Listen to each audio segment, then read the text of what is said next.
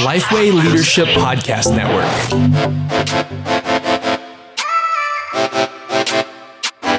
Hello and welcome to the 5 Leadership Questions podcast. I'm your host, Dan Iten, as always, with my co-host, Todd Adkins. Good morning. Oh, that was different than normal. I'm trying to mix it up. Love it. Today we are joined by Jeff Dalrymple, who is the Executive Director of the Evangelical Council for Abuse Prevention, or also known as ECAP. Jeff has had leadership experience in public safety, higher education, non-governmental organizations, and parachurch ministries. He also served as a Vice President at Southern Seminary and is the owner of Lumino Global Consulting and Coaching. Jeff, we are so glad to have you on the podcast today. Thanks so much for being here. Thanks, Dan. Hello, Todd. Great to be with you all.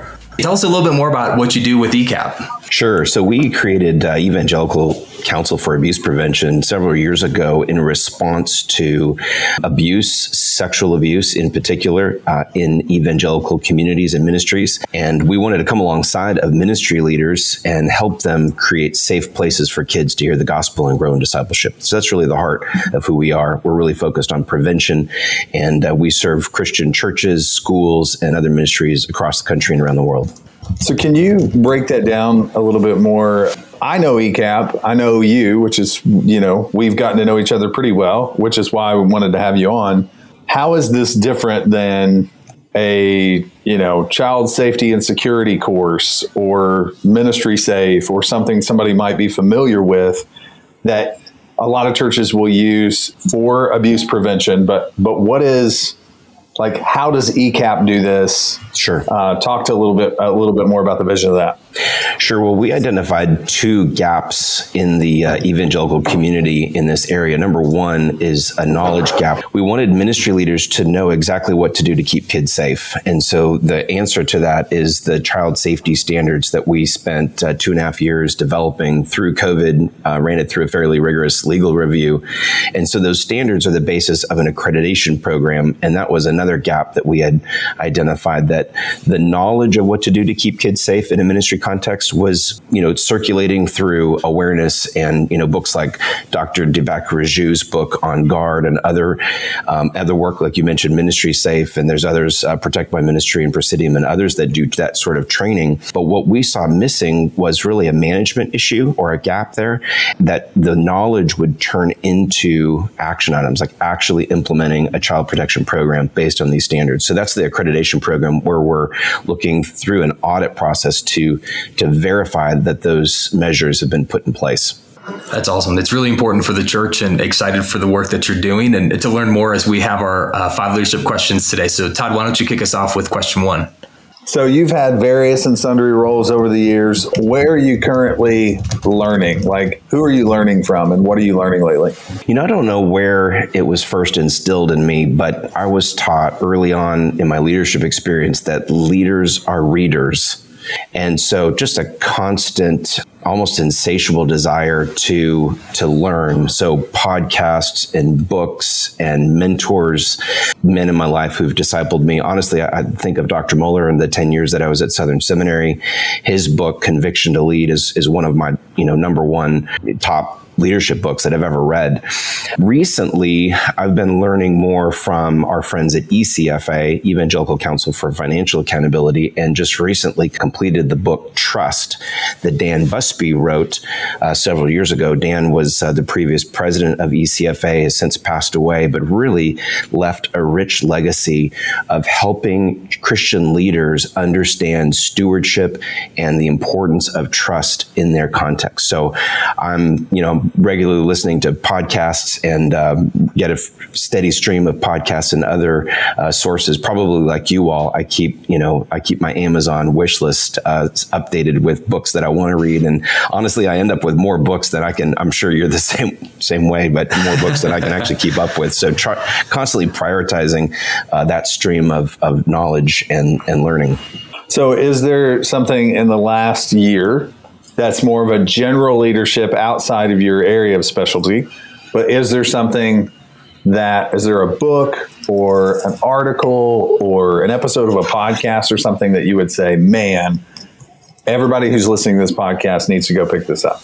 That's a great question. So one thing in the last year, I mean, I could double click on this book, Trust. Also listening to a new podcast from Anchored Hope, This versus That. So I was just traveling here. I'm in Louisville, Kentucky today, where I lived for 10 years. And Anchored Hope has this new podcast that I've been listening. They're featuring Courtney Moore, and she's talking about just the importance of a work-life balance. We've been kind of in this startup mode, and it really hit home for me on the importance of balancing and making sure, as a matter of stewardship, that I'm dedicating the right amount of time to, yes, the work that God's called me to do, but also to my family. I'm an elder in my church, and I'll be honest, I'm kind of a pretty driven guy, and finding that balance can be difficult. So it was a really, really helpful reminder for me. You mentioned being in the startup phase, but as you lead ECAP right now, what's one of the kind of main points of emphasis for your leadership team that you're kind of leading through right now? Yeah, it's really about strategy and vision for a new organization as we bring on team members. We just hired super sharp communications director, and not to pick on her at all, but just as we've launched our program in January and as we're moving forward, making sure that our talking points, our messaging, the tone of our organization are really all on point. We're all remote and spread out all over the country. And so making sure that we're keeping the team on the same messaging, on the same mission, vision, and values is really, really important. You could go create a strategic plan. I've done that a number of times. And the danger there is that it lives on your computer drive, but to bring that strategic plan to life and to implement it and then coach the team towards that, right? We all make mistakes and we kind of get off script. And so to coach them to make sure that social media, and when we're exhibiting, like we were just at D6 in Orlando earlier this week, and making sure that we're all, on point to advance our mission is really, really important. But honestly, that's really leadership all the time. I just am feeling it in the startup phase that it's super important to coach my team and to lead them through that alignment process. Is there something in particular that you've learned in this startup phase that is new or different than your experience before? I mean, you've led a lot of strategic initiatives at larger institutions as well. So I'm wondering what that's like, because over here you're kind of on your own a little bit more. What have you learned about leading a startup in this, in this period of time? Scrappy. That's the one word. Scrappy. It's just always limited resources, right? I mean, frankly, most of Christian ministry, we never have the resources that we really wish we had to accomplish the mission. And so I would say dependence on the Lord, dependence for his provision and his time, that we've worked so hard to establish standards, to build an accreditation program, to run trials of that, to bring people along in this process. A lot of what we're doing is fairly complex, legal in nature, and even just delicate in the nature of abuse. It's new. This has never been done before, and it's been extremely difficult. But I would say trust in the Lord and dependence on him and his provision and his timing. Nothing that we've done was Jeff's master plan. It was entirely God's timing on all of this. I'd love to follow back up too with you saying that, you basically have just started this. Probably, has it been since COVID? Is that fair to say? So we started in 2019, right around the Caring Well conference that ERLC hosted in the Dallas area. And so right through COVID, we were doing development, meeting on Zoom with our attorneys and other folks, experts around child safety. And then we just launched the full program in January. As you have, said that most of your people are remote work right now, how has that been to build a culture of a team when you don't necessarily have that one building you guys are all going to? I feel like it's rare. I mean, you're in a unique situation where, you've kind of got started right before COVID and then launched into COVID and have kept going. Is there, any tips or tricks that you've kind of learned on how to lead well for a group that's spread across the country? I'm still learning that. I got to be honest with you. So we just all were together in Orlando, and I really fought hard to make sure that we're gonna be there. But it was challenging, right? You've got logistics, we've got responsibilities to be at the booth and to exhibit and to network and connect. So I really has been fighting hard for that in-person time, even if that's just over meals. There's just something about remote work and Zoom where you kind of pop in. There's kind of this expectation we're here to accomplish this agenda, this purpose. And so, I just really, really value the just unscripted, unplanned collaboration that takes place. I mean, when I was at Southern Seminary, honestly, I look back at that season of my leadership and career, and really, I think I appreciate it now more than ever that we were all on the same campus. I know you all can relate at Lifeway, but yeah, just really working hard to bring that team together to talk, to collaborate, to work out issues. There's some of these things that you just have to be in the same room together to be able to challenge, to work on the organization, not just in the organization, if that makes sense. Yeah, that makes total sense. When you think about what you have to do daily now, I'm sure it's different than it was, 3 years ago. So what are 2 or 3 things that you have to do daily other than the spiritual disciplines?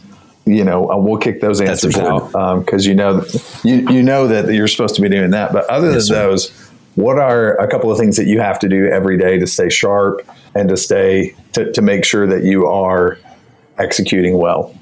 Yeah, it's not rocket science, what I'm about to say. It's just constant communication with the team, because we're remote. So I'm constantly calling them, checking in on them, just regular communication. I can be just busy with appointments all day long, and I value the time just calling a team member and checking in on them and asking how they're doing personally and what can I do to support, because as a leader we're casting this vision and we have this mission and I'm giving responsibilities, and I'm not a micromanager even in this early stage, right? There's a little bit more connection time that needs to take place as I'm coaching them and bringing them along with whatever they're working on, right? But just checking in, I really want to cast a vision, kind of point them in the right direction, and then get out of the way and let them go lead whatever their area of responsibility is. And so the danger there is that they go off and they're doing their thing, and then we get, misaligned, right? Something happens. And so I work extra hard, maybe not daily, but every couple of days, reaching out to them. How are you doing? How can I support you in the work that you're doing? What questions do you have? What resources do you need? And just to encourage them and just be available. I think that's really, really important, but also super simple, right? So when I think of when I think of what you said here, it is true, going back to earlier conversation, that proximity helps and proximity is important. However, I think proximity sometimes gives the illusion of connection, the illusion of, it's almost like a curse of familiarity. True. Mm-hmm. And that we're all on the same page. And what have you learned about leading intentionally when a team is dispersed? What does it look like, for instance, when early on in any endeavor, there's going to be course corrections, maybe more than when things are, a system that's up and running and humming. There's a lot of course corrections along the way. How do you do that with a disparate team? Yeah, that's a good question. It's just constantly reviewing priorities. That's actually one of the things that we do. So I mentioned that regular connection with them, right? Talking with them every couple of days and really reviewing together the list of organizational priorities that we have and constantly having to say no to things that could be really, really good things, right? Oh my goodness, I'd love to do X, Y, and Z, go and be at that event, but either we don't have the resources, the time, whatever it is. And so I'm doing that for my own sake, but I'm also doing that for the team as the organizational leader, constantly communicating and prioritizing and reprioritizing because things are very dynamic. And in a startup, things don't, well, I guess it happens all the time, not just in a startup, right? Things don't always go according to plan. And I think that's probably something else that I'm learning as I get older is more and more flexibility. A mentor of mine would use the term, we plan in pencil and give God the eraser, which is just a cute little line, right? But that's I can say that and in an hour be very frustrated. And that's really the test for me of flexibility is how bent out of shape do I get when things don't go my way or how we had planned it. And so I think the regular prioritization is really important. The flexibility and trust in the Lord, that is something that I have not figured out, but I'm still learning and growing. And I've got great people and great example in my life who help me and hold me accountable to that. Switching gears a little bit, what does leadership in your home look like for you? Presence. So I've got 4 kids. My son JJ is about to go off to college. He's headed to Palm Beach, Atlantic. We live in Jacksonville, Florida. And then I've got 3 daughters. And just being there at this season of life is really, really important. And that, again, that balance is key because of travel and other responsibilities, just to be there. My wife is also fantastic. Crystal, she and I have a wonderful marriage. We've been married for 21 years. And I could not do the ministry that I'm doing without her love, support, and leadership as well in the home. So I'm really, really thankful to have a great wife. And I think just being there, it doesn't always have to cost money. You don't always have to go out to eat. It can be a creative time of just being in the same room together.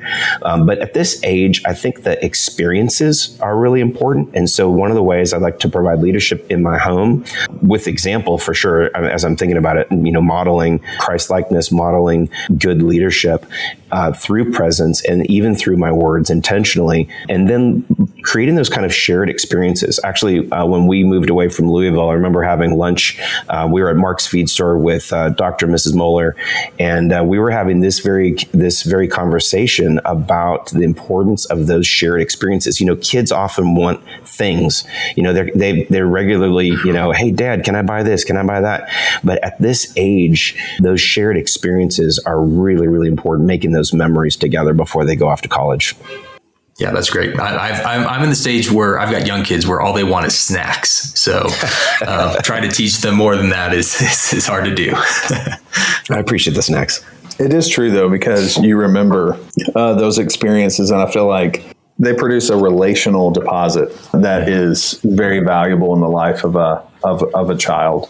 And very valuable in the life of a family overall. Those shared experiences are important and something that can really bring them together down the road.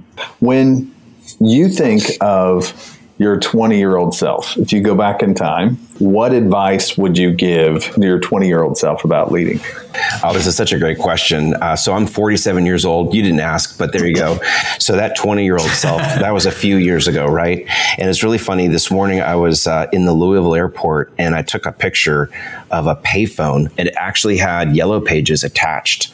And it was inserted upside down, but it was dated September 2010. So I just think back to my 20-year-old self that, probably had a pager and had to go use payphones, But anyways, so what would I say? I would say... I need to know what you were doing with a pager at that point in time. 'Cause that's for a different podcast. I'm not too far off of that age, sir. And do you remember when know what you were doing? The alphanumeric technology came out? Do you remember that? Dan has no idea what we're talking about, right? Yeah, no, I do. I had a pager. You did? Okay. Thank you. It was just so that my parents could let us know to call them. That's right. So sorry, that was a reminder of a bygone era. Like, what is a pay? I literally sent the picture to my kids. I'm like, this is a payphone, and these are yellow pages. So what would I say to my 20-year-old self? That's a great question. The relationship piece is really important to me. I think really the magic happens through relationships.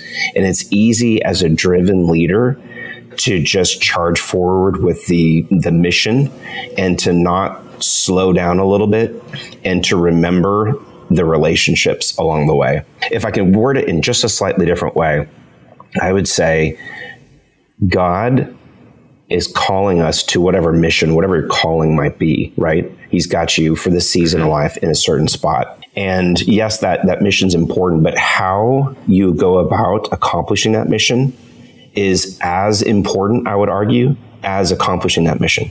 So for example, and as I'm talking about relationships, I think how we interact with each other in a God-honoring way, caring for each other, encouraging, inspiring, investing in the people that God has put in our path is super important. And I think as a 20-year-old leader, I was pretty driven. And it's about advancing the mission, making things happen. And I think I would have encouraged myself 20 years ago to slow down a little bit and to enjoy the journey and to trust the Lord and to enjoy the people that were around me at that time and between then and now. So 20 years from now, what would you want somebody to say of you? Or like if we could fast forward 20 years from now, give me that answer. What does that look like? I think that's really what drives me is faithfulness. I want, and I know it sounds like a Sunday school answer, but it really drives everything that I do. I want to stand before King Jesus and be counted a faithful servant. And I have one life. We all do, right? We have one life. There's no reset. It's not a video game where I can just, go back and start over again. There's one life, and I want to be able to finish my life. So you say 20 years from now, so I'll be 67 years old. I don't believe in the concept of like American retirement, RVing across the country. So I think what life will most likely look like for my wife and I, if the Lord gives me 20 more years, is a different season. There's probably grandkids and again, time spent with them, but I want to be faithful in every aspect of my life. I really believe, and I'm saying this to myself more than anything else, but it's easy as humans to compartmentalize life and say, I go to work over here and I worship over here and all of this. But I really believe that God's calling us to worship in every aspect. And so even a moment ago, as I would go back to my 20-year-old self and say, slow down and worship the Lord through what we're doing, through those relationships. I would also want that same type of follow-up in 20 years to say, I was faithful to honor the Lord. Character is super important. The relationships that God puts in our life. Yes, there's a mission to accomplish. God's called us to certain things for sure. But I want to be counted as faithful. Jeff, I want to ask one more just question for you. You're doing such important work at ECAP to prevent abuse in churches. How can a church, or a leader listening to this get connected with you guys and learn more about, what you guys are doing with ECAP? Sure. Glad to serve. We're here to serve. That is our desire, is to come alongside of ministry leaders, pastors, school leaders. Maybe there's a Christian camp somewhere in America that needs help thinking through child protection. We have free resources on our website. Go to ECAP.net. So it's ecap.net for free resources on what to, how do I know that the kids in my ministry, when their parents drop them off, how do I know that we're doing what we need to be doing to keep them safe, right? So that they can hear the gospel, so they can grow in discipleship, so we can get on with the ministry that we're called to do. One of the attorneys that we worked with uses this language. Sexual abuse is a ministry ender. And so because, I'm not a vocational pastor, I'm an organizational leader. And my calling, thinking of trellis and the vine, is to help ministry leaders get this right so that they can get on with the calling of the Great Commission that they're called to do. And so it's really a privilege to be a part of a fantastic team. There's been about 20, 25 people who've come together to make this possible, working with insurance companies and ACSI and dear friends across the country who've helped bring this ministry to life. I would say stewardship. If you're a ministry leader and you provide direct ministry programs to children or youth, take stock and evaluate, is my ministry a safe place for kids? What are the checks and balances to ensure that this isn't just a fad that we're creating right now because of the headlines and the evangelical press, but that this is something that we are committed to and we will sustain for years to come.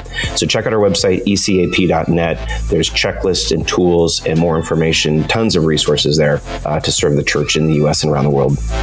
Awesome. Well, Jeff, thank you so much for joining us today on the podcast.